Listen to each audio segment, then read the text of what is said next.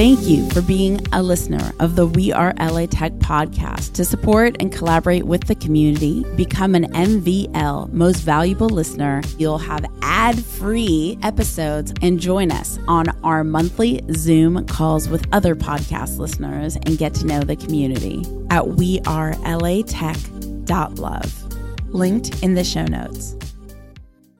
I'm Alex Bloomberg, host of the podcast Startup, and you're listening to We Are LA Tech.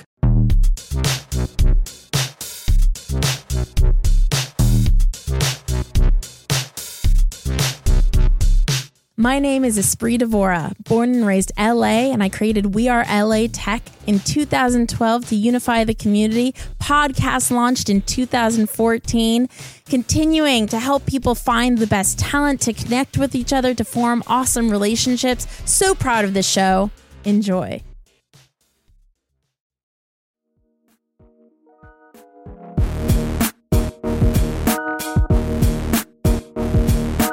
So my name is Esprit Devora. I created WeAreLATech 10 years ago. I built the first action sports social network alongside Tom from MySpace and Mark from Facebook. And I took a lot of risks in my life, a lot of risks. I broke into Google once. Most people don't know that story. I was afraid Google would shut down all my accounts. I was like booking it in my Nikes, trying to get away. I just really wanted to sell my company to a specific department, and I was just relentless, but it didn't really work out that way. Instead, I got the cops called on me. I've had a long journey being a founder and being a community builder, and it's not easy. It's very isolating. A lot of us have to appear to be perfect, especially around investors, and none of us are perfect. Not Richard Branson. There's no leader in the world that is perfect. None of us. We're human. And so I created WeAreLATech to embrace the human experience and to all accelerate together, support one another. And Dave shares the same values as I do. And so our partners, who I'm going to introduce you to, our volunteers, our team, they're all here with the same spirit of connectivity. I don't take culture lightly. Culture is everything. I'm a little bit too integrity driven. So the partners I'm going to introduce you to, they're not just whoever. They lead with the same heart, love, and care that I lead with. And that matters to me because you matter to me. I know I sound like a commercial, but I mean that so much. You have no idea. Ask anyone that knows me personally. They're like, yeah, she cares a little bit too much. So with that, again, my name is Esprit Devora with WeAreLATech. I'd like to introduce my co-host, Dave, with Bioscience LA. Perfect. Esprit, thank you so much. This is it's working. I don't think it's working, but really good. No, we're good. We're good. That's too much. We're really good to see everyone here. I will give a quick intro, and it's really an intro about how Esprit and I have worked together over the years, because we were recounting recently. I think I've been on the podcast more than anyone else, at least tied for the record. And I met Esprit, I don't know how many years ago, through a guy, Mark Vermouth, that some people, I see a market share shirt out here, so maybe someone knows Mark, but Kevin Winston knows Mark Vermouth. I ended up on the podcast while working on a digital health startup, and then that startup was going away, and started to get a few more people on Esprit's podcast. So I think 5 or 6 people on WeAreLATech over the past few years, and fast forward more recently, I've been a guest host for WeAreLATech. At the same time, I've been building what I think is, in the words of an awesome podcast host standing next to me, one of the greatest homes for tech and innovation as an event space in Los Angeles, Bioscience LA. And we're an independent nonprofit organization launched about a little over 4 years ago with support from LA County, Amgen, City of Hope Hospital, Cedars-Sinai, to be the innovation catalyst for life sciences and health tech in the region. So we're here to accelerate and amplify efforts that are going on, connect founders and funders and big companies and small companies to help make amazing innovations come to market, reach patients, and ultimately save lives. And we do that through building community. And we opened up this space in October 2021, so approaching 2 years now. And over that time, we've had, I think now, probably a couple hundred events here, from huge holiday parties to this event last year. Esprit and I have done a couple of other events here, but I've had fire dancers here. We've had fire dancers here. Dave, what about fire? What about axe throwing? We could work on. We've talked about doing axe throwing up there once upon a time, but we've had horses in the parking lot and snow machines on the roof. But really, more importantly, we've had a ton of founders and entrepreneurs and connectors here. Women Founders Network has done multiple events. We've had a ton of female-focused events, a ton of diversity-focused events, a ton of tech innovation-focused events, and then a lot of community things because we want people to be here. We want to be building a community that's not just about life sciences innovation, but it's about innovation. It's about connecting and giving back. So I'm just thrilled to be able to do this, and we're probably already planning for next year to make it even bigger, maybe like tents in the parking lot or something. So, we could have multiple podcasts going. Thank you, Dave. Spree, thank you. And Amazing. This is awesome. Awesome. Thank you all for being here, everyone. by the way. Yes. And so with that, next up, as I mentioned earlier, my favorite overnight oats are inside Earthmeal. If you haven't tried them after the panel, make sure try the overnight oats. Then you were gifted Popple as well as Every Dose mushroom tea on your chairs. So that was really fun.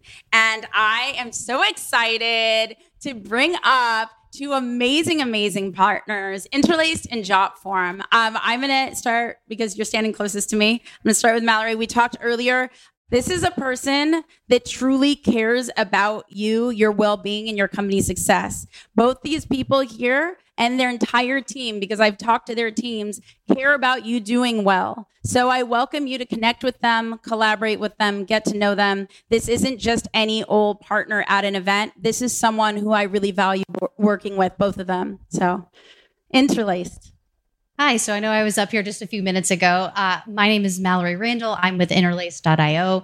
We are a tech services company, and basically what that means, we will build you an IT program from soup to nuts. But really at the heart of what we do and why we're here and why we want to build community with you all is that if we can help you and take some of these day-to-day things off of your plate so that you can focus on your missions, then we've done our jobs. So we're really hoping that we can help you guys out. You've got a lot of things going on as startups. IT shouldn't be one of them. So please come find us in the relaxation station. I've got these handy massagers for you to take with you. So come on back and actually get an actual massage from our masseuse today. So thank you guys for having us out there. And thank you, Espree and Dave, for having us. Thank you. And Mallory, should we do the deep breath together? Yes. Let's Ready? do it. Ready? Everybody together. A deep, intentional breath.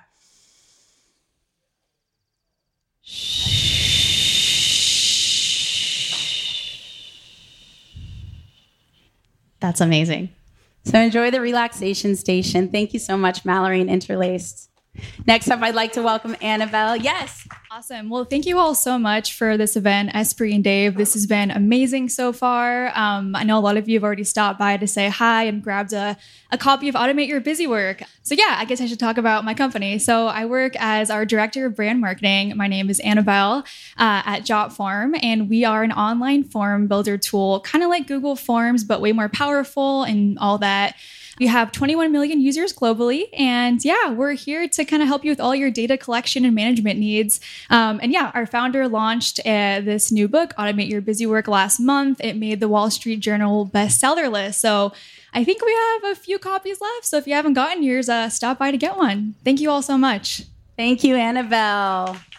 Jotform and Interlace. Thank you, both of you, so much for being a part of this experience and really, honoring the culture that I want to create. Appreciate you. Okay, and as you know, this is an official event as part of Tech Week. Tech Week is a series of events that A16Z has been coordinating all week long. Today is the final day, and I'm so excited to be doing our community event. So I'm going to have each guest come out one by one for the panel to introduce themselves, and then we're going to ask very tactical questions about community building and getting plugged into the Los Angeles tech community. And then that way, after the panel, you could get back to mixing and mingling and eating and have abundant time to do so. So I'm in no particular order, just because I saw Tyler right there, and we're going to be sharing mics. Tyler is the founder of Beehive. Full disclosure, I am lucky enough to be an advisor in Beehive. I pretty much begged him. It's a phenomenal Los Angeles tech company. And the reason I thought it was important that he was a part of our event is because his customer evangelism is like nothing I've ever seen before. If you go on Twitter, you will see everyone just hyping up Beehive like it's their favorite morning cup of coffee. It's just crazy. My name's Tyler Dank. I'm co-founder and CEO of Beehive. Beehive's an email newsletter platform that helps creators and publishers create, monetize, and scale their audience. You can think of it like a competitor to Substack, ConvertKit, MailChimp. My background, I was a second employee at Morning Brew. So I built their newsletter infrastructure, the referral program, a lot of the internal tools and consumer-facing tools there up until they got acquired by Business Insider. So that's kind of like my background and what brought me into the email newsletter space. Beehive, we launched 18 months ago. We went profitable last month. Thank you.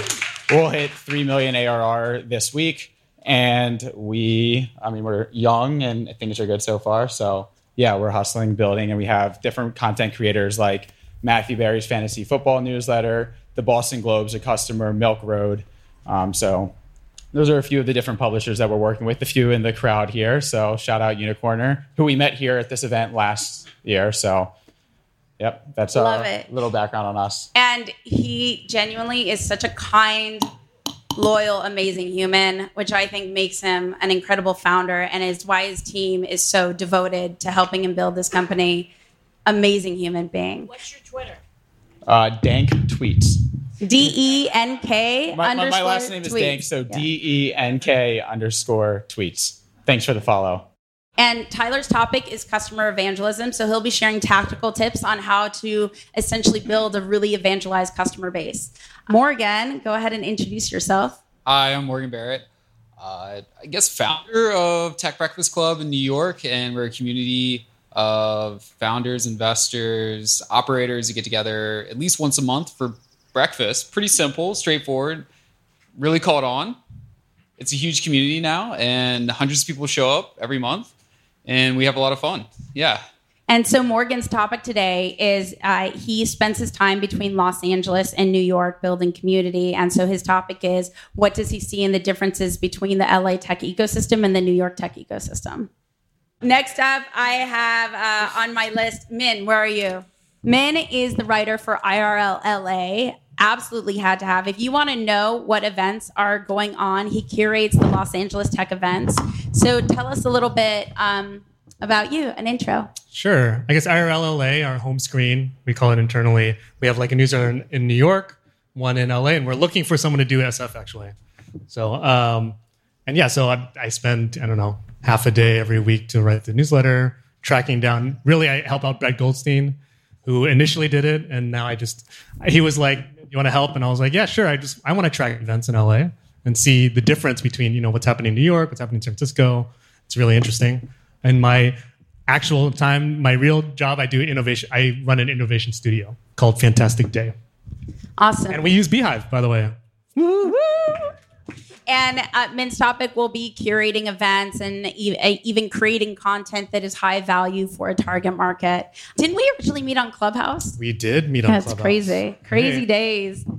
So Andy is your plug to get funded. Andy, will you go ahead and introduce yourself? Sure. So welcome everybody. And Laura and Dave, this is great. I love the energy for Tech Week in Bioscience LA. I run the Alliance for Southern California Innovation. We are kind of the super connector, not just for Los Angeles, but all the way to Santa Barbara, to San Diego. So we have an incredible perspective on the diverse innovation micro communities. We do help first-time founders get funding. So thank you. I look forward to talking about that. And we have something called First Look Los Angeles next week, which is for all the deep tech spin-outs coming out of universities. So if you're interested in that, we'd love to have you there. We'll be at the Scrollball Center. We did 62 events last year at the Alliance, so it's a lot of events, but we love people, and that's why we do events, to see all of you. Awesome. Thank you so much, Andy. And of course, Andy will be focusing on how we get funded and community building related to funding. And next up, we have Kevin Winston. Kevin Winston is actually a very important introduction for me because Kevin created Digital LA. It was one of my first, I'm from LA, born and raised. It's one of my first tech events in Los Angeles that I went to. Kevin has been doing this way longer than I have been doing this.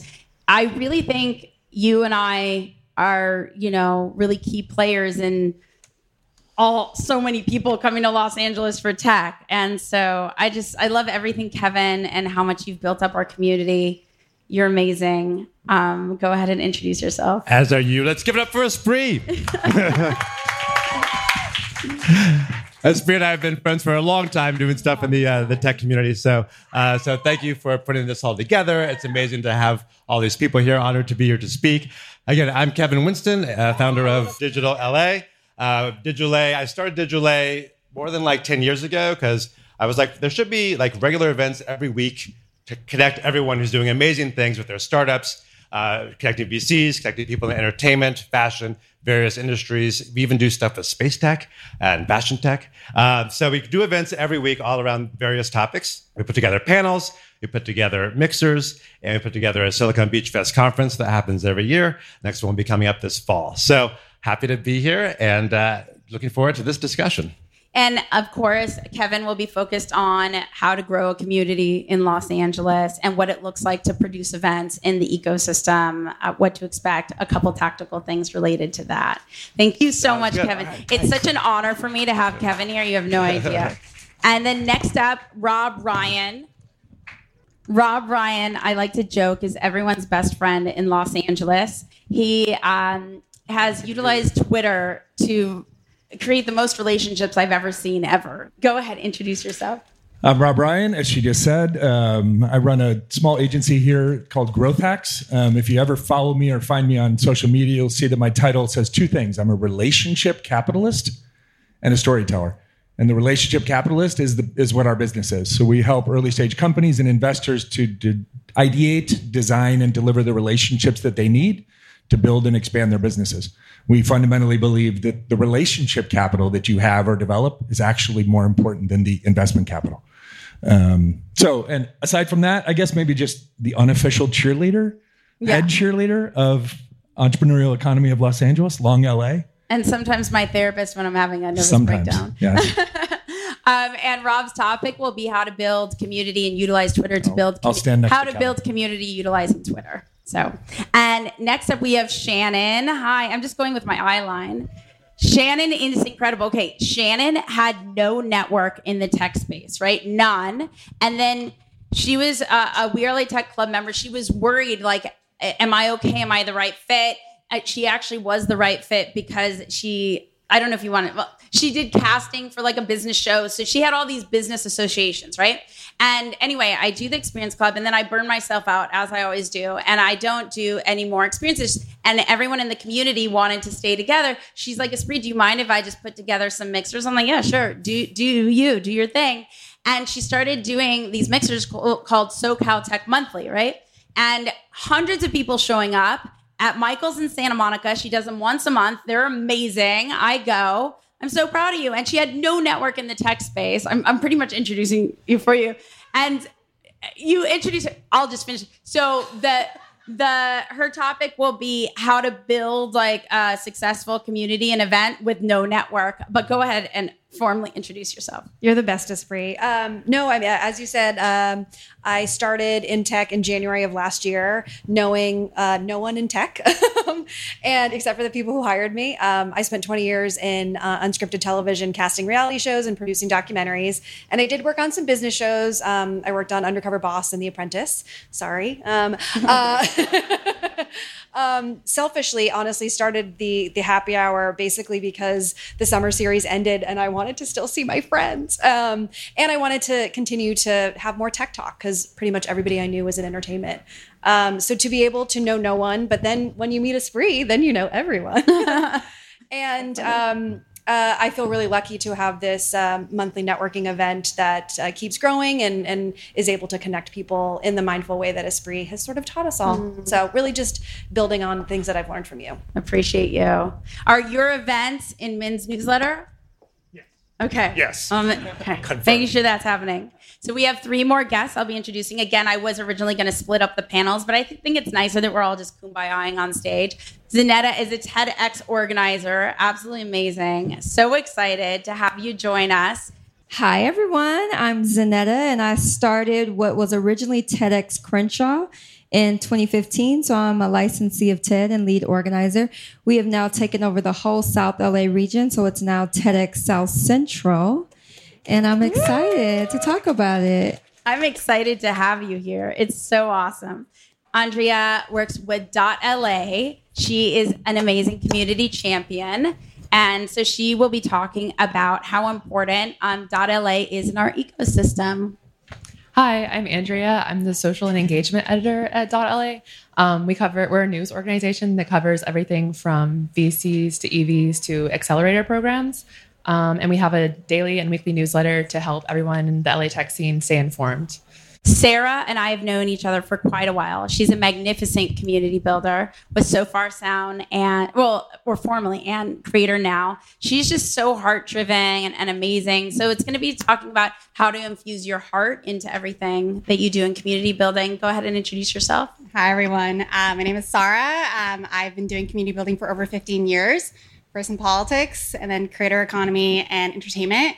So I'm really excited to talk about building community with heart and compassion and intention, which Esprit does all the time. So really excited to be here with everyone.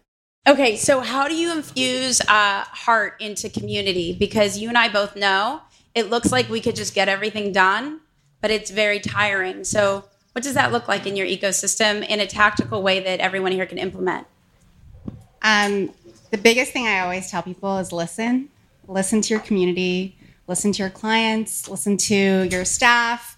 When we talk about being like heart-driven, one of the biggest things that I always bring to everyone is opening dialogue. I've always had a space for people to either leave comments, give feedback, check in with each other. People change and grow all the time. Communities change and grow all the time. When you're starting with a community of 50 people to 100 people to 1,000 to 1 million across different parts of the planet, everyone changes. So open lines of dialogue, communicating, and pivoting. A lot of people here are in startups, so you understand the need to pivot. And with communities, that is one of the most important things that you can do, to listen and to pivot when needed. So my biggest advice of being heart-driven is being open to change and being open to listen to your community. Yeah, so Gina asked an amazing question about So Far Sounds, which is a big music tech company. And it's about music events and bringing people together. Started in London, then New York, then we opened up LA, and then now it's in over 300 to 500 cities around the world. And one of the biggest things with that, with starting So Far and starting to build community, is that word right there, start. Bring the people that you know, create a culture and a space that's very inviting and open, and then expand from there. So with So Far Sounds, when we started in London, it was a room of 7 people, of just friends. And then we told them to bring a +1, as long as they understood the culture of what we were doing. We had a very clear mission, and we had 3 points. 1, everyone is welcome. 2, you appreciate music. And 3, anyone who comes into this space has to come in with intention. So we'd always tell people to be quiet for the show, to respect the artists when they're performing, similar to what Esprit just did, walking around, making sure everyone was intentional to listen to the amazing people here. And then from there, people vibed with it because the music scene is very loud. And so we told people, like, hey, in this space, there's 3 artists, each 20 minutes, will be done on time. Please listen to them. That is the best way to show respect to this group. And with any community that you build, setting that intention, setting that tone of what you're there for is important. And once everyone has that clarity, it's easy to grow from there. So Andrea, tell us all about .LA. If you don't know .LA, it is the go-to resource to be plugged into what's going on in the city when it comes to news. Yeah, that's the best possible way I could explain it. But something that I really try to do as the social editor is to encourage, kind of like what you were saying about listening to your audience and asking them what they want. I do a lot of polls on Twitter and LinkedIn and ask our audience what they're interested in learning about more. And then we take that feedback and put it into our newsletter and the content we produce. So I think that's something that we're trying to do more of, especially with our newsletter. We've really taken our newsletter and created a more local focus so that people feel informed about issues that are important and relevant to them now. We do get a lot of DMs on our Instagram and Twitter, but I don't think, I feel like I genuinely, I'm one of those people that like tries really hard to respond to everything that we get. So I don't think that there's ever a time. I mean, our audience is really respectful for the most part. Most of the time when it's like something that I wouldn't respond to, it's probably a bot. so I don't really ever have an issue of, I don't think there's anything that we would not take into consideration, honestly. Thank you for that. Okay, yes, I see what you're saying. He said discerning what to listen to versus discerning what not to listen to. In that case, it would be if we have like an overwhelming amount of feedback for one particular thing, like people really like to learn about VCs and like where capital is being spent in the community. So we have like a weekly roundup of that. And that's something we started doing because we had the community members saying we want more of that content. So it's kind of just like, yeah, you listen to the community, and if there's a lot of people saying one thing, you should probably do that one thing. And Shannon, how do you start an event series, a community, without any network? How do you pick the place? Where do you invite the people? How do you get to this reoccurring monthly hundreds of people showing up? That's quite hard to do. I think I've been inspired by some of the things that have happened in your career where you almost don't know any better. So you just do it and you start it. I feel like such a newbie in tech, but I have to say that the LA community specifically is so welcoming. I feel more welcomed in a year and a half in tech than I ever did in 20 years in entertainment. And I think that says a lot. But I basically just needed a community because I needed people to learn from, and hopefully I could assist as well. I'm a recruiter, which sometimes can be a bad word, and I get that. Most recruiters suck. I think I don't, but a lot of people also think that reality TV sucks. So I already came from a space where there was a lot of judgment there. But I also think that there's a lot of value that can be given in a space that maybe is looked down upon or is, judged in some way. But for me, I am a curious person. That's why I've always loved interviewing people. And I learn from people who are smarter than me and who have been in it longer than me. So that's why I decided to build the community accidentally, honestly. I mean, I joined the summer series and just really wanted to be able to have something to look forward to and somewhere that people could come find and commune with other people. And I really thought that I was going to be judged based on the fact that I was so new to the community. And the opposite has been true. If anything, the fact that I've been able to help anybody at all, gives me value. But really, I love the idea that I can matchmake people at my events. It's just given me a lot of confidence. But I love to be able to actually look in this room and see people that I have built in my own community, even just from the last year and a half. And I look forward to just continuing that for myself, but also for anybody else who shows up to the actual events. And really, I try to matchmake people. So sometimes it's gotten a little too big, so I'm not able to talk to everybody who arrives. But for the most part, if somebody comes, I'm like, oh, tell me what you're interested in. I'm like, ooh, okay. I would love for you to meet this person. And that kind of gratification has been really exciting. But in all of this really comes from, what I kind of learned from you. So I'm just copying. You were allowed. And what question would we like? Yeah, go for it. So thanks, Natalie. She just transitioned from CPG into tech and was curious other things that I am involved in. I really just, I don't want to overwhelm myself. I also feel like I've learned this from Esprit. I am somebody who is used to production life. I only know how to sprint. I do not know how to marathon. So I'm still trying to learn that. But I would say initially I did too much. And then I just, I wasn't really getting value from the actual things that I was doing. But I try to go to at least one event a week. We just try to get our name out there and really just, again, learn and grow. I would say actually this panel is probably the perfect way to understand the LA ecosystem. There's also another happy hour that happens from the startup arena, and you can get on their newsletter. I was actually just talking to somebody inside about how I need to use Beehive to have my own newsletter. Beehive. Not biased or anything. And so I think it's really just putting yourself out there and not being scared. The first WeAreLATech Summer Series event that I walked to, I was terrified. I was so nervous that I wasn't going to have anything to offer anybody, and that I was just going to be taking. And that's not how I live my life. I'm a giver. And what I found is if you just show up with it sounds really cheesy, but just sort of like a clear heart and have good intentions, people will see that.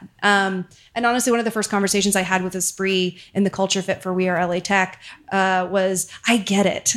If you don't want me because I'm a recruiter, I totally understand.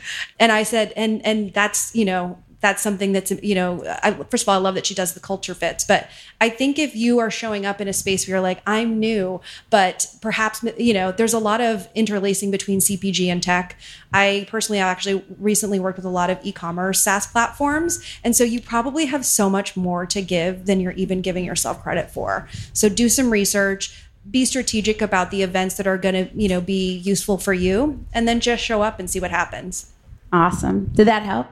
Awesome. Thank you so much, Shannon. So Andy, how do we get funded?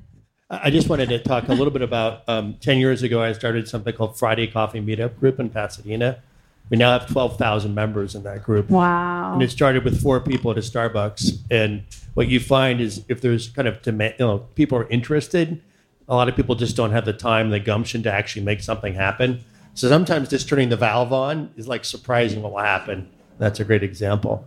But turning to funding, I did spend 10 years as a VC, and I remember 15 years ago, really to age myself, Kevin, that, I used to know every VC in Southern California. You could frankly count them.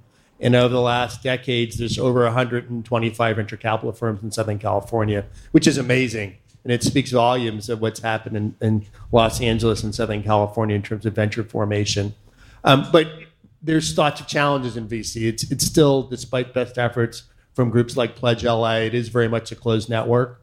And one of the things we've done at the Alliance is come up with something called SoCal Venture Pipeline, where last year we talked to 1,000 entrepreneurs. We selected 300, and we hand curate those introductions to VCs.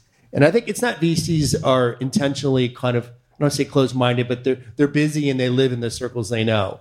And so we intentionally find, I would say, very, very capable entrepreneurs who wouldn't have access. And nothing like a warm introduction to somebody when we know firsthand that entrepreneur is going to frankly kick some ass. And if you had just took the time to hear their story, you would be impressed and want to hear more of it. So, Andy, everybody here that's like looking to raise right now, how can they form relationships with investors if they don't have a contact? Do they go to the SoCal Alliance to start forming that? Yeah. So it is a relationship-driven business. So, and that's the problem. Networks, despite our efforts, and VCs are super busy. You probably don't, I don't know how many VCs are in this room, but probably not many. Yeah, SoCal Venture Pipeline, please apply. It's on the website of the Alliance. We're thrilled by who's been applying.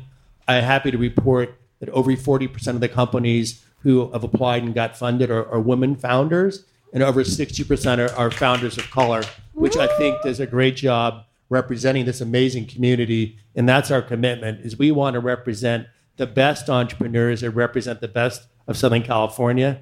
And that's not me, a bunch of old white guys. It's all of you, right? So being intentional about what you talk about is really important. It's working really well. And frankly, the VCs, once you make that connection, they're grateful that we're doing that work and the community building work behind it. So the question is about Shark Tank and kind of what's the next generation of entertainment. And I think, having spent 10 years as a VC, what you see at Shark Tank is nothing like the real venture capital world. It's reality television. So I differentiate yourself from that.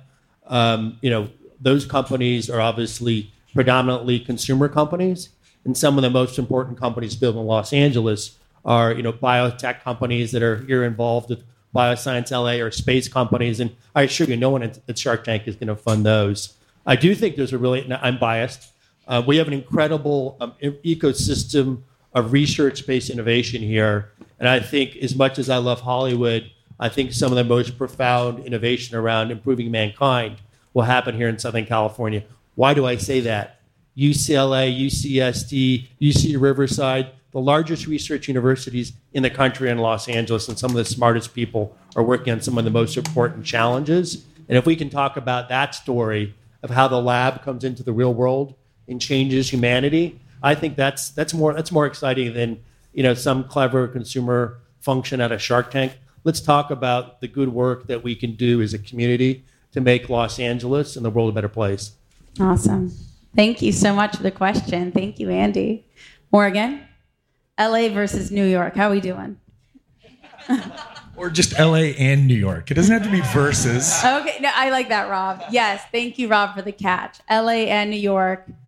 My story is not very, very similar to Shannon's story, where I spent the summer with Esprit last year, and we had a great time. We did this experience club. We had a bunch of really fun dinners and just cool things that we did.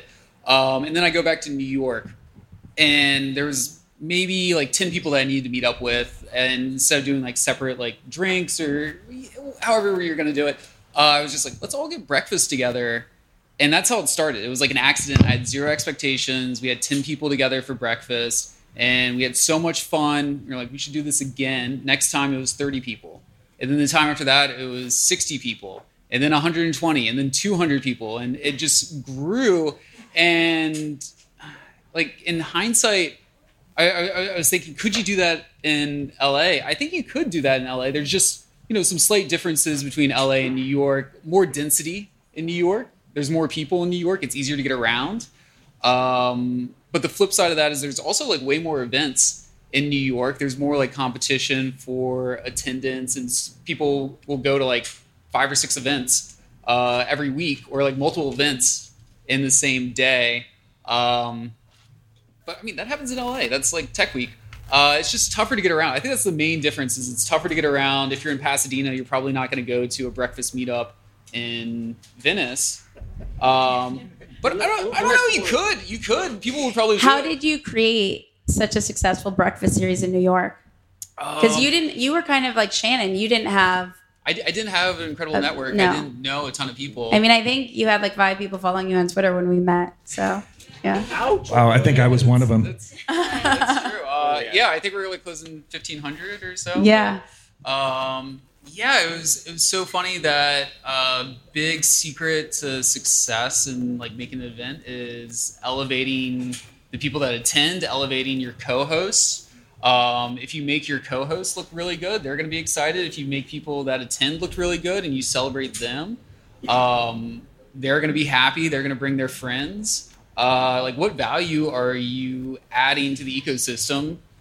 Really resonated with me what Shannon was saying. It's the blueprint that if you're helpful, good things are going to happen. If you give, that's when the fun starts. Awesome. Okay, so Steph just asked, what was the trick to getting from 0 to 1 when you don't have a network to starting a group? And I 2 things. I think you got to figure out, like, is there an opening in the current landscape? Like, if there's a ton of happy hours, like I decided to do a breakfast club. Nobody was doing anything in the morning. People have free time in the morning. They're excited to go. They want to, big movement of sobriety in the tech community as well. So like getting away from like alcoholic drinks and beverages, coffee totally changes the mood. But like that's one thing. And then the thing that like really helped, that ignited that, was choosing fun co-hosts that had maybe like a slightly larger network than I did, and didn't have time to plan something, didn't have time to do the logistics, but wanted to have fun, wanted to do something, and making them look good. So, I mean, there's plenty of people out there who have great networks that are just like too busy to do anything, and would be more than happy to team up with you. And then, you make them look good and they're happy to celebrate you as well. And everyone gets something out of it. So yeah, I think that's like the biggest growth hack that I just stumbled into, and total accident. I don't even know where that came from, except that like I wanted to do it with a friend. Awesome. And thank you for the question. Tyler. What's up? How in the world did you build such a thriving fan base for Beehive? Very similar to Morgan, like a complete accident, and people ask me about community, and I have no idea how I'm qualified to speak about this. But I'd say it probably comes down to like 2 things when I try to break it down. One, it's like cliche, but building in public. I do everything incredibly transparently, both with my employees. They know how much money we're making, how much money we're burning, what's working, what's not working. I portray that on LinkedIn, Twitter, everyone else, kind of sharing the journey. And I think fundamentally people align more with a person than a brand. And so kind of nominating myself as the face of the brand that's going to share the ups, the downs, everything in between, has gotten a lot of people to ride along on the journey. Either they are interested in what we're doing or interested in entrepreneurship, and they can look to me and what we're struggling with as someone that they just want to follow. And anyone who's listened to a podcast and bought something that they promoted, it's like once you build that relationship and look up to someone, it's easier to sell them on your product. And so that's been one. I'd say related to that is like being way too available. And so I answer every single DM. When we launch features, people say, hey, this is cool, but if you did this, I think it'd be a lot better. And I think about it and I go, actually, you're right. And then we launch it a week later. And that affinity of feeling heard as a user knows a lot of evangelism for our product. So I answer every DM, LinkedIn, Twitter, that's one thing. And then I also spend an hour in support every single night talking to our users. So like I am on the forefront. I want to know what users are having pain points for, what's working, what's not. They get a message from me actually digging into their account and solving their problems. So extremely customer and user driven. And then the third thing was kind of an accident, but early stages of a startup, like you're just looking for early adopters, and people would say, I just moved over from Substack. Beehive's so much better user interface. Like it's so easy to use. Like kind of selfishly, I retweet that. We retweeted from my account and from the company account. And then they're like, oh, same thing. Like I just hit 10,000 subscribers on Beehive. So easy to do. Retweet from me and the company. And so that kind of does a few things. One, it encourages other people when they hit milestones to share it and to tag us. And so one, it's just great for us. It proves that the product works and that people are having success on it, which is like the best growth mechanism, is not me telling you how great the product is, but other people talking about how great the product is. And then it also creates this narrative as like a casual bystander on Twitter when 15 people all just said they moved from Substack or MailChimp to Beehive. Like it builds the narrative that I want to create, is we are the superior product and everyone's moving to us. And so it both shares the wins and successes of our users and creates a narrative that I'm proud of. And it kind of culminated actually like a few days ago. Totally unprompted, someone said, what's better? I'm starting a newsletter, MailChimp or Beehive. I didn't retweet, I didn't touch it. I didn't see it till hours later. No less than 50 comments, all saying Beehive is by far the best option. And that was like the first like real community. Like I didn't encourage that whatsoever. And like the Beehive community like really stood up and kind of had our back. So that is the culmination of 18 months of listening to what every user has said about us and really prioritizing them. And that was really cool to see. And you know what I love about Beehive, like just being deep in the Beehive community myself, is that it's the one place where as a newsletter creator, you're not alone. Like no matter what stage you're in, when you enter the world of Beehive, Tyler's built all these collaborative systems for all of us to get together and to brain share. So yeah, I love Beehive. One thing just to double click on that, where we come from and like differentiate, is I like being the second employee at Morning Brew. I don't know just how to build software. I know how to build and collect data that's useful for newsletter people who want to create a successful newsletter. I know what data is important. I know how to properly attribute data. I know what growth tools work. I sat in between the content creation team and the sales team. So I know how to monetize. I know what sales teams care about, and I know what writers care about. And so like it really is like founder, market, product fit, whatever the saying is. Like I'm not just building software because I know how to build a SaaS platform. I'm doing it from the experience of scaling Morning Brew to get acquired. And so I think people see that and they know I give a shit more than anyone else in the space. And the amount of DMs that I get of, I could never leave Beehive because I know how much you care and you answer all of my questions when I DM you. And it gets harder with scale, but still something we prioritize. I love it. What question do we have for Tyler? Yes, a brevity of that Christina question. from Houston, creating a Women in Tech newsletter. What advice to grow a successful newsletter in general? It doesn't even have to be just women in tech. I would say being women in tech is there's already community and movement there. And so like the easiest way to acquire subscribers beyond just like paid acquisition on Facebook, Snapchat, is leaning into different community plays and leveraging people who have an audience. That's what makes my job easier, is like our users have an audience natively or they're trying to scale an audience. So leaning into other people like Esprit and others who are kind of already championing that space. Another thing to do in the content space is kind of like guest posts. So having some, like people like to feel special and telling them that they can be a guest author on an upcoming post. In turn, they share it with their audience. Now you've tapped into their audience. There's like a bunch of different like growth hacks for kind of like scaling content and audiences, but we can talk after. I'm happy to help out. Awesome. Vin, tell us about IRL LA and like how do you start curating? Like, did you pick events specifically because you knew it would be high value, or you're just like, this is a good opportunity? Like, what was the angle and why is it worth your time to curate events for LA Tech? And again, if you're not subscribed to IRL LA, which is also Beehive newsletter, really, that's how you could stay plugged into what's going on. Yeah, I guess the question is like, how do I choose? Yeah, and come a little, yeah. I like being behind Heisenberg. Oh, behind the WeAreLATech. But yeah, I mean, I guess every week, before Monday, I release the newsletter around like Monday afternoon. I mean, it's interesting because I'm from the Bay Area, but I spent also about 14 years in Asia and was part of those tech communities. And so it's interesting being in LA for the last 4 or 5 years and seeing how the events are emerging every week or every month, like Web3 going down, AI coming up. But at the same time, to Morgan's point, it's like LA is so distributed that, I've got events in Pasadena and then events in Venice, and what are those concentrations? And I think for us, it's like we're trying to build like a newsletter that is a hub for the professional network of tech in LA. And so that's kind of the pole star for us. And so that's how I'm curating. But to be honest, like sometimes I struggle.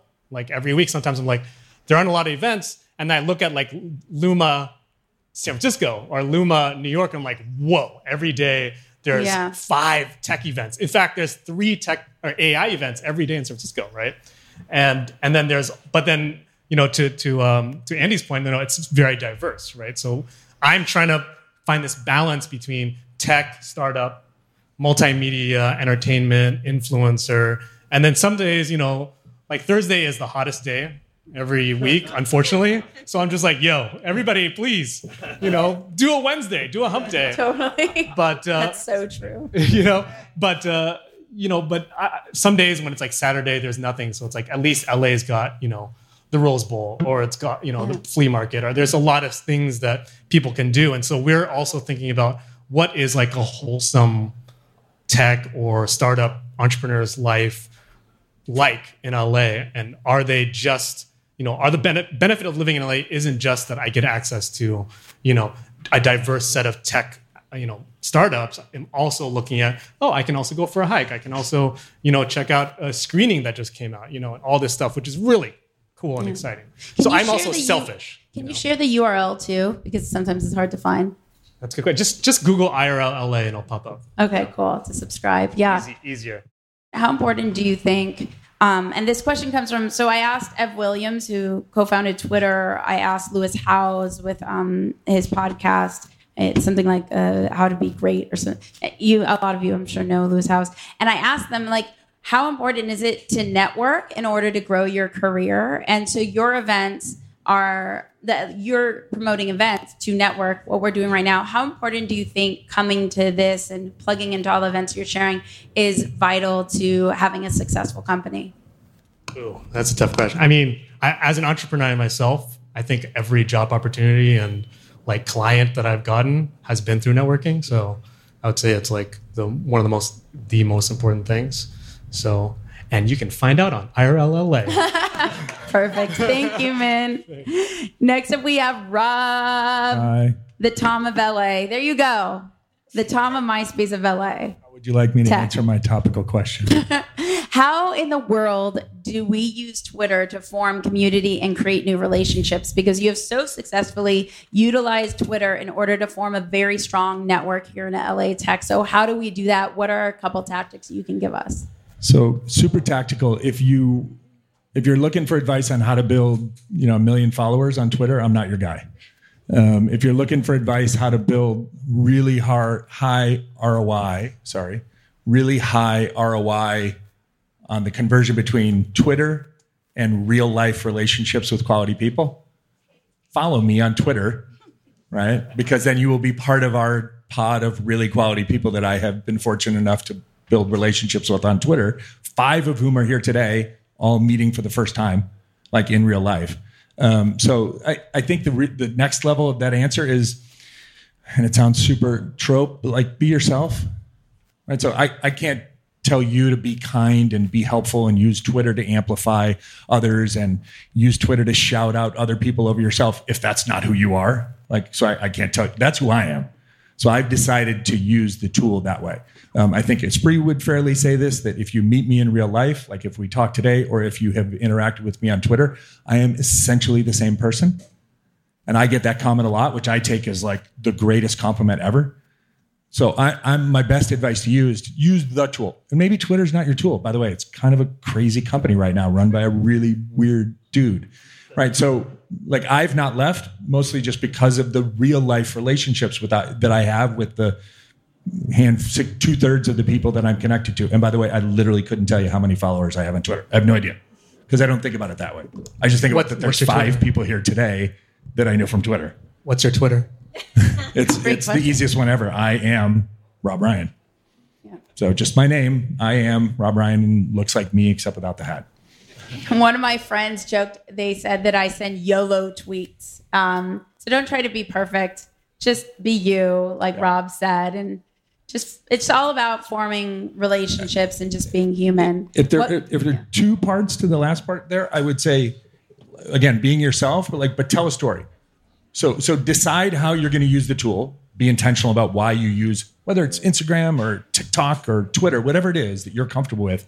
Decide why you're doing it on a daily basis, and then do it just consistently. Just be consistent with it. Right. So one of the things, I write a story. I tell a story of my day, which people here are part of that story. 99% of the time, it is a story about someone else and my experiences, the world through their eyes that day that I was fortunate enough to interact with. And little fun factoid is I've literally told a story of the day, a Rob story, for like 2,830 days in a row now.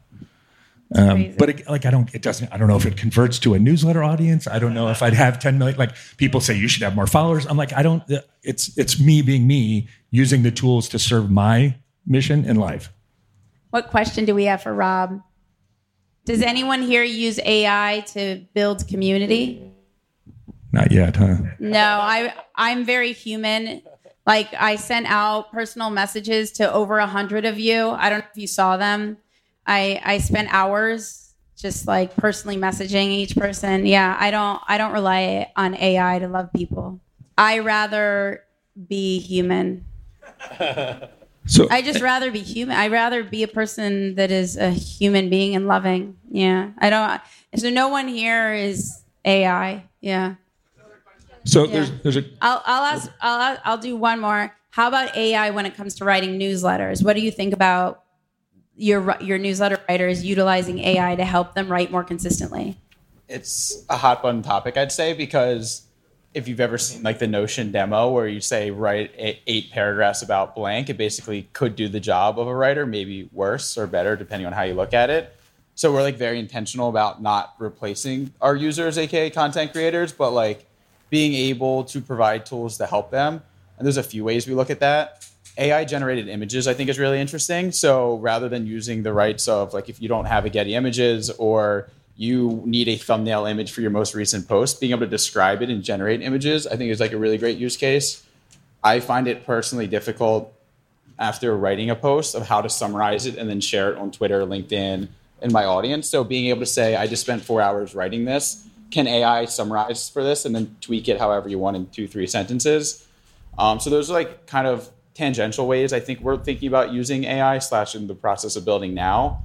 I don't really want to get into write the top 5 stories in crypto and make it kind of funny. I think that's the entire newsletter. There's other tools that probably could do that. There's nothing stopping you from copy and pasting it into our editor. But I think we're trying to work with content teams and writers and make their jobs easier, or take the worst part of their jobs and remove it if possible. But we have some updates coming out in the next few weeks, AI related. Not my personal social media, but in our company social media and our podcast, my team, which is mostly in Mexico, and so English is their second language, although very proficient at both, which is better than me. They've begun to use AI and ChatGPT to write some of our social posts on the podcast and on the business site. And basically we just learned really quickly within about a week. Like, now she has to check it afterwards to humanize it. Right. So it's great for her because it's the prompt where her mind gets stuck with, like, I don't know exactly what to try and express because I'm not as native to English, but then she'll have ChatGPT write it in English and then she'll humanize it, like kind of keep it to our tone. So I think that's the future of AI anyways. Awesome. And we have Zanetta. Hello. Am I saying it right? Yeah, you got it right. Perfect. Oh my gosh, I'm so excited. So, everyone wants to give a TEDx talk. Everyone wants to create TEDx. Little known fact, I don't think anyone here knows this, is that I co-created TEDx Hollywood, but I let it go. But yeah, a lot of respect for you building. It's not easy, especially it's a lot harder now than when I did it back then. We could still do backyard stuff back then. Wow. So it's like really the beginning of TEDx. So tell us, like, just there's so many different angles. Like, how'd you get involved in becoming a TEDx organizer? And then for everybody who wants to speak at a TEDx, how can they speak? Yeah. If you're comfortable answering those two. Yeah, very. So great question. A part of my morning routine used to watch a TED Talk a day. So I don't know if TED still has this, because now that I'm an organizer, I don't watch any TED Talks actually, because I'm like critiquing them from a production standpoint versus listening to the content. But I watched the TED Talk a day as a part of my morning routine. TED used to have this function on their app where you can tell it how many minutes you had. So if you woke up and you said, I have 8 minutes, I have 12 minutes, it would give you all the talks within those minute timeframes, and I would just watch a talk. But I wasn't seeing enough talks with people who looked like me, and I wasn't seeing talks with people from my community who I knew had good ideas. Right? I grew up with someone who created the first laser at NASA, and I was like, well, he doesn't have a TED Talk, right? And this dude was like 70 years old at the time, and I'm like, well, why isn't anyone finding him? I knew people who integrated schools. I knew people who were the first Black teachers in their schools. I knew people who created like innovative curriculum, but they were just chilling as the real people are in LA, right? Just walking around among us doing great things, but they didn't have TED Talks. And I was like, this seems like a problem. Also at that time, it was only TEDx Pasadena, TEDx Culver City, and TEDx Manhattan Beach. And so there wasn't any south of the 10 freeway representative of South LA. And I thought that was very odd as well. And so I just kind of like started looking on the website, determining, well, how do people do this? And I found out that they do it and how they do it. So I just applied for a license. And like Esprit said, it's really challenging, a lot more challenging than they make you think it is. TED basically gives you a 100-page rule book and says, go. You have to build everything else. You have to build your team. You have to find your location. You have to build your production team. You have to do the production. You have to raise the money. You have to do the post-production. You have to market the videos. So you have to do everything. And I didn't know anything about production. In 2015, when I started it, I literally had the vision that Esprit used to do. I was like, oh, well, I could do this. We could just do it in the backyard and whatever. And it was not that. It was very much a production that we did at a local middle school. And I just thought, well, hey, I'll do this one time, and then people will have a TED Talk and people will have a platform, and then I'll go back to my regular life. That is like literally what I thought was going to happen. How many years ago was that? That was 2015. Yeah. So 8 or 9 years ago. Yeah. And it went so well in all aspects of the event. So attendees were coming up to us after, well, when is the next one? The team thought that the way we gelled was amazing, right there. We surprisingly got a team with no ego. No one wanted to be in the front. No one wanted to take the credit. There were no arguments the whole 6 months that we planned the event, which I think is very rare if anyone's built a team before. And so there was no team conflict that first year. So then the team was like, well, I guess we could do this again. And we did it again. And we thought, okay, this is going to be it. And then they were like, no. And the production team was like, well, we have to do this again. And when your production team says that they have to do it again, that's pretty dope. And so, yeah, by the time we got to 2017, I said, okay, we need a strategy. We need a strategic plan. We need to really kind of plan this out. And so TED really likes our content. You know, I don't know if you know, but when you do a TEDx talk, the talks go on YouTube, the TEDx YouTube channel, which is where most people see them.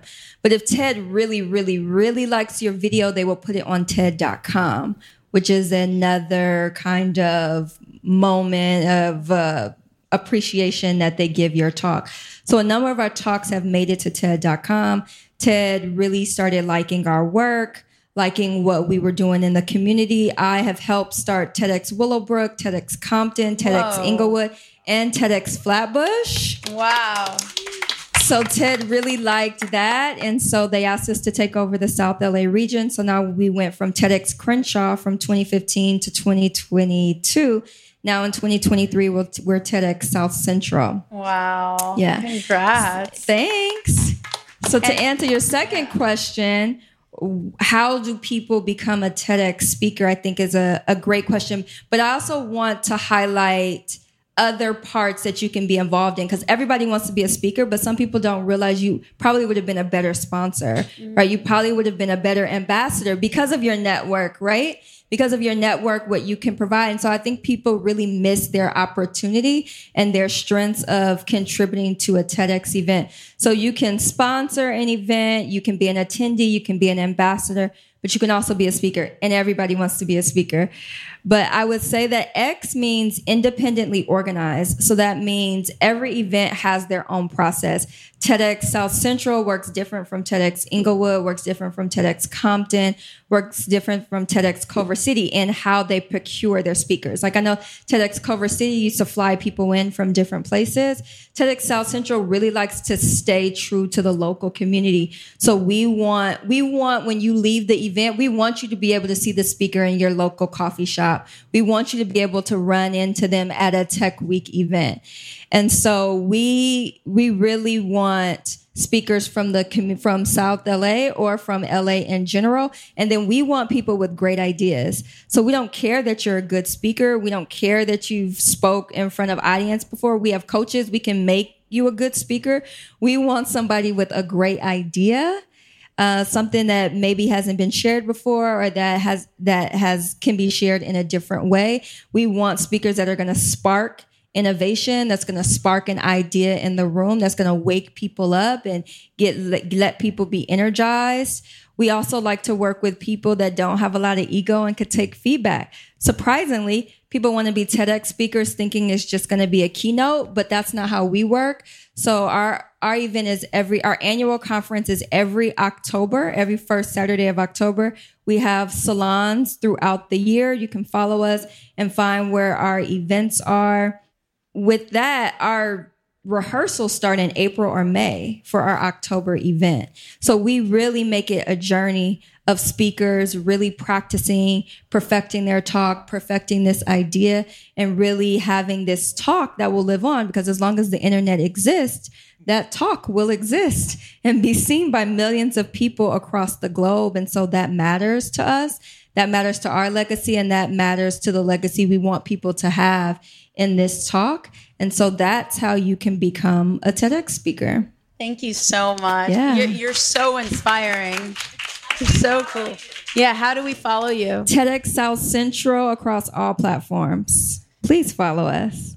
Joe asked, can I recommend a TEDx South Central video that I really like? So there are no TEDx South Central videos that have been published yet. Probably we've had a salon in May on Web3, and we had a salon in March on education. So those will probably be published in the next month. But I could go back to TEDx Crenshaw and tell you a TEDx Crenshaw video. We had a talk by Nikki O'Cook. The original title was Fire the Boss, but when TED put it on TED.com, they changed the title. So I actually don't know what the title was changed to. But her concept was she used to own a tire recycling company in maybe Compton. And her concept was that she wanted to turn her company into a co-op. She wanted to fire herself, make all her employees owners of the company. And this was the concept that this was the idea that she was pitching to the audience. Well, why doesn't everyone do this? And that has been one of my favorite talks because of what she was saying and just the idea of what if we had more co-ops? At that time, we did have a lot of co-ops in South LA. There were car washes, there were coffee shops. I'm not sure if they've all made it through the pandemic, but we had co-ops and they were really changing the lives of their employees by what they were doing and how they were operating. So I thought it was a really cool concept, as we all know, going into business. And are we going to go into a recession? Are we not going to go into a recession? We've known a whole bunch of people that have been laid off in the past 6 months. And so, what does this co-op structure look like? But also her journey to the TED Talk is my favorite as well. In rehearsal, she never could finish her talk because she always cried. And so all of us were very nervous of oh my gosh, we had to teach her, how do you keep going after you cry? Why do you keep crying, right? We had to get into this whole philosophical conversation. Why do you always cry at this point? We really need you to finish. your talk so we could know how this is going to end. So everybody was like holding their breath the day of because she's on stage and we're like, dang, she's going to cry. Dang, she's going to cry. And like, you know, what does the crying do? Are you going to, in rehearsal, she could never finish because she cried so hard. But on that day, she didn't cry. And so seeing that, you will never know this by looking at the talk, right? But this is something who it meant so much to her, the concept, that she cried in every talk. She could never finish it. And she really worked hard to perfect the craft. She also told me no 5 times when I asked her to speak. You know, I get that a lot too with my Women in Tech podcast. I've interviewed hundreds of women around the world, and I can't tell you how many of them say I'm not good enough. Yeah. And I'm like, what? She said no. Yeah. She said, I was like, you would. One on your panel who said no. Yeah, I saw her on a panel and I was like, you have to talk about this. You have to have a TEDx talk. So she was like, absolutely not. She even invited me to a co-op meetup and she convinced everyone that they were going to take a vote on who should do the TEDx talk, and everybody chose her. And that's when she was like, oh, okay, I guess I have to do it. And so she was very reluctant. She was very hesitant. She didn't want to do it. She didn't think it was a good enough idea to really share with the world. And I totally disagreed. And once it published around the same time that TED Global was in Johannesburg. And her talk was put on TED.com and it got 1 million views in like 2 days. And so I think that just speaks to what everybody else felt her talk, how it reverberated. I always say, like, just look for the open door to yes and don't close a door on yourself. Don't create your own no's. Let someone else tell you no. Yeah. Thank you so much. And thank you, Joe, for the question.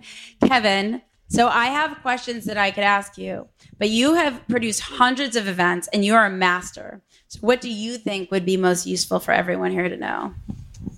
I think the most useful thing for everyone to know is 4 things, basically, when you're thinking about creating events or getting involved in a community.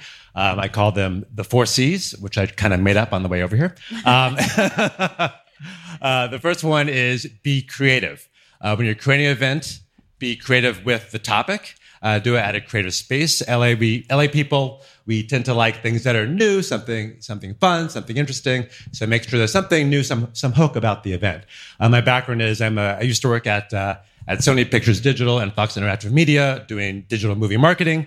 And with every movie that you market, you're like, what's the hook? Well, we'll get people to actually see the movie. What's your marketing hook? So similarly for events, what's the cool thing that makes it really interesting? For this one, awesome venue, conveniently located, fantastic people, amazing food, amazing free food, and sponsors. So, and you get to hang out with the Spree and all these other amazing people. So definitely the good hook for this event. So be creative. The second thing that I would say is to be consistent. A lot of people have an idea for a series, an idea for an event. They do one, they maybe do another one, but then they kind of like run out of steam. They get busy doing other things. They skip a month and skip 2 more, and then people kind of forget about it. So all the speakers here have been consistent. They all had an idea. They all decided to do it. People said, hey, that was great. Let's do it again. And they've been good at consistently doing it. They all created web presences and newsletters with Beehive and other tools. And so having that consistency really helps. So then when people tell other people, they're like, oh, okay, they know that this event is happening and it's reliable. With Digital LA, I have a similar story, I guess, with everybody else. With Digital LA, I started that because I was doing digital marketing. I said it at a movie studio. I would see lots of startups pitch us on their cool apps that would help get people to know more about a movie, do something like cool with your profile, some sort of like cool like tool to like market it somehow. And so I was like, well, I'm seeing all these like cool startups in the area, but no one's really talking to each other that much, except maybe once or twice a year at a big conference that happens in town. So I was like, I wanted to create events that are every week, all around startups, tech, and entertainment, and then branching out into other areas too. So we started with mixers, and then I had like 5 people at my first mixer in Santa Monica, and then like very similar to what other people said, everyone had a great time. You should do this next month. Next month, 50 people showed up. Did another one the next month over in Santa Monica. I think it's where I first, you came to that along with Efren back in the day with Tech Zulu. We had 150 people show up at that one, and people were like, this is great. I'm meeting new people. And so that's when I was like, okay, I'm going to do digital A, full on. So did that every month. And then by the end of the first year, we had a couple thousand people on the newsletter and social media and then the Facebook group. And since then, we've just been doing like hundreds of events around all these different topics. So also, since I'm a marketer, I actually want to ask questions of you guys before I finish the next two of the four C's to keep you in suspense. The question is, who here has been in LA for in the past 3 years? Who moved here in the past 3 years? All right, welcome new people. You guys have come to events. Definitely follow IRLA and .LA for the news, IRLA for the events. Cherry has spoken at several of my events before. Good to see you, Cherry. Cool. Who here has been in LA more than 5 years? All right, cool. Welcome, everybody. Well, good to see you again. And who here is just here for the week, Tech Week, checking out all the cool stuff? All right, cool. Everyone meet the new folks there. Cool. Who here is a startup founder or doing something in the startup space? All right, mostly everybody. Cool. Who here is a VC? All right, cool. Couple. They never raise their hands if they are, so find them if they are. All right, cool. And who here is on the developer side, developer, product dev? All right, couple. Who is on PR and marketing? All right, some folks there. All right. Who here is on the legal side? Couple more folks. Okay, got it. All right. I was like just like who's in the audience myself. So all right, so that's number. So number 2 is be consistent and have your regular events. Number 3 is I would say is connect. When you have an event, actually connect with people. Sometimes people just have an event. It's just the speaking, and then people kind of like go because they're in a hurry. They have to get to work if it's a morning event, or they have to get home if it's an evening event. But make sure you have a space to actually connect. For every digital LA event, we actually have about half an hour or an hour of networking before. Then we have the panel time or the actual content to actually talk about the cool stuff that everyone's working on and sharing. And then at the end, we have additional networking time too. So the actual content time is as much as the networking time. And sometimes the networking time is longer because people want to stay and hang out. So make sure that people connect. And then as Esprit does all the time at her events, and people do at their events too, like make sure people actually connect. If you see someone hanging out by themselves, like I saw some people over there just kind of getting coffee by themselves. They didn't seem to know anyone. I just went up and talked to them and then introduced them to other people. You mentioned that you do that at your events too. A lot of times the organizer is kind of like the matchmaker in a way where you're like, oh, you're a VC, talk to the startup. You're looking for a developer, talk to these developers. You're looking for a marketer or PR person? Oh, there's one right over there, over at the coffee. Go talk to them. So it's a lot of just like matchmaking physically at the event as it's happening. Which is fun. In fact, what I did just now with this raising hand, hopefully if you all were paying attention, you could like basically figure out who to network with or talk to, depending on what you're interested in as well. The fourth thing after consistency, creativity, and connection is community. Just be a part of the community. I'll add another one for fifth one, bonus points. Collaboration. Definitely collaborate with other people. This event itself is a collaboration with all these connectors here. Collaborate with other people and invite the speakers who you don't always have to come and then let their community know. Collaborate with venues, collaborate with speakers, collaborate with friends, collaborate with people you don't know, and go into communities you don't know so that more people can know about you. Rock it, and they'll come back. So the question is, after an event, how do you connect with the community? And it's not just about events, but how do you actually create and cultivate a community through doing the events, but actually beyond just doing events, right? Cool. All right. So great question. We do that in a couple ways. After an event, I basically write an article and post it on our site and post it on our Instagram, social media, and LinkedIn, summarizing the key things that people said. This creates a record basically of everything that happened. And if people missed it, they can see what happened, maybe get a little FOMO to come to the next one. They can also write down their comments and comment on the social media as well. So after the event, promote it on the social media. The post-marketing from the event is almost as important as the pre-marketing to get people there.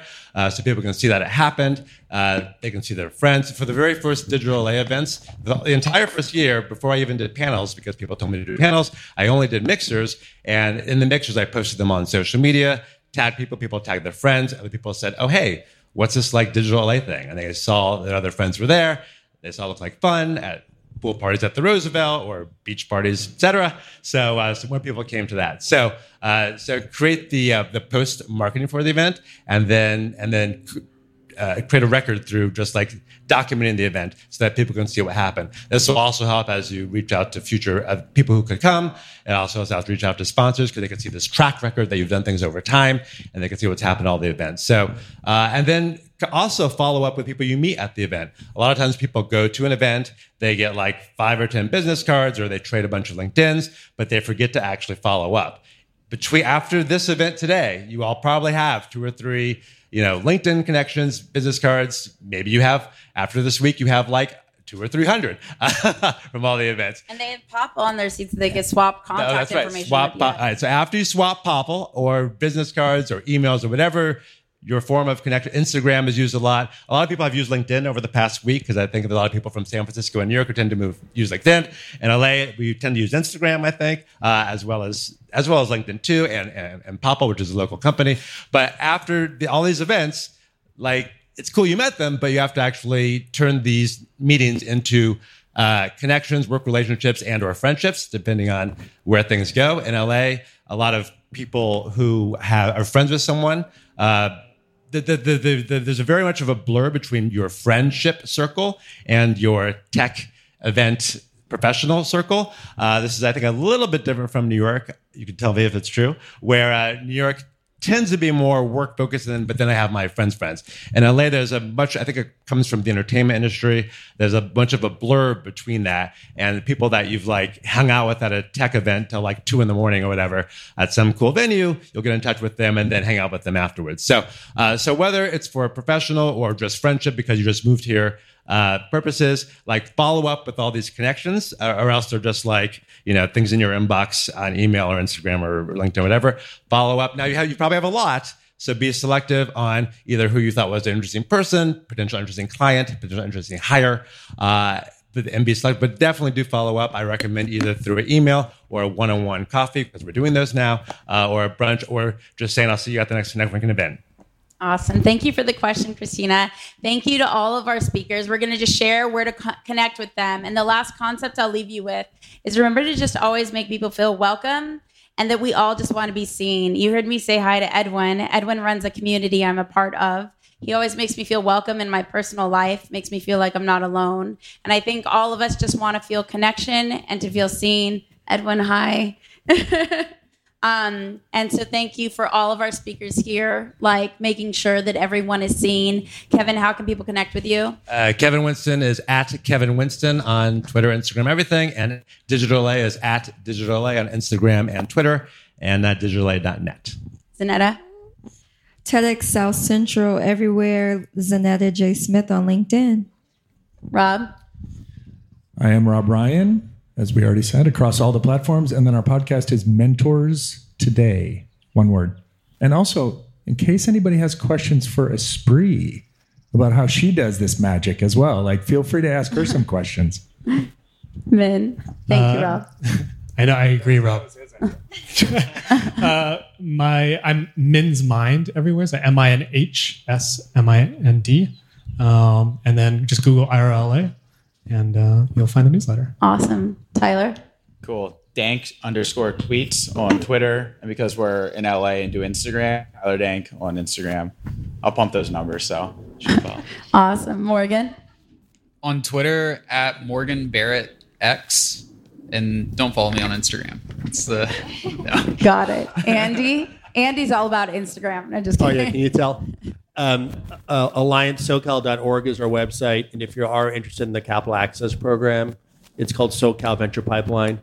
And I'm old school. I'm on LinkedIn. So Andy Wilson Innovator is my LinkedIn handle. Awesome. Shannon? Yeah, I am not great at social media, so I don't even have a Twitter.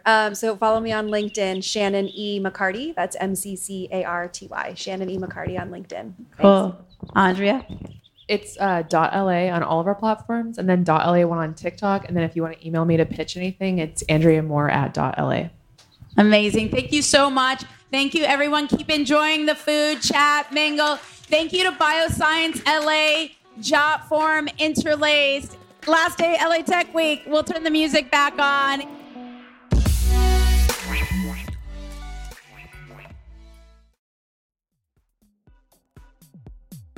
The We Are LA Tech podcast is hosted and produced by me, Esprit Devora. With help from Janice Geronimo. Edited by Corey Jennings. Production and voiceover by Adam Carroll. Music from Jay Huffman Live and Epidemic Sound. The We Are LA Tech podcast is a WeAreTech.fm production. Thank you for being a listener of the We Are LA Tech podcast. To support and collaborate with the community, become an MVL Most Valuable Listener at WeAreLATech.love. Linked in the show notes.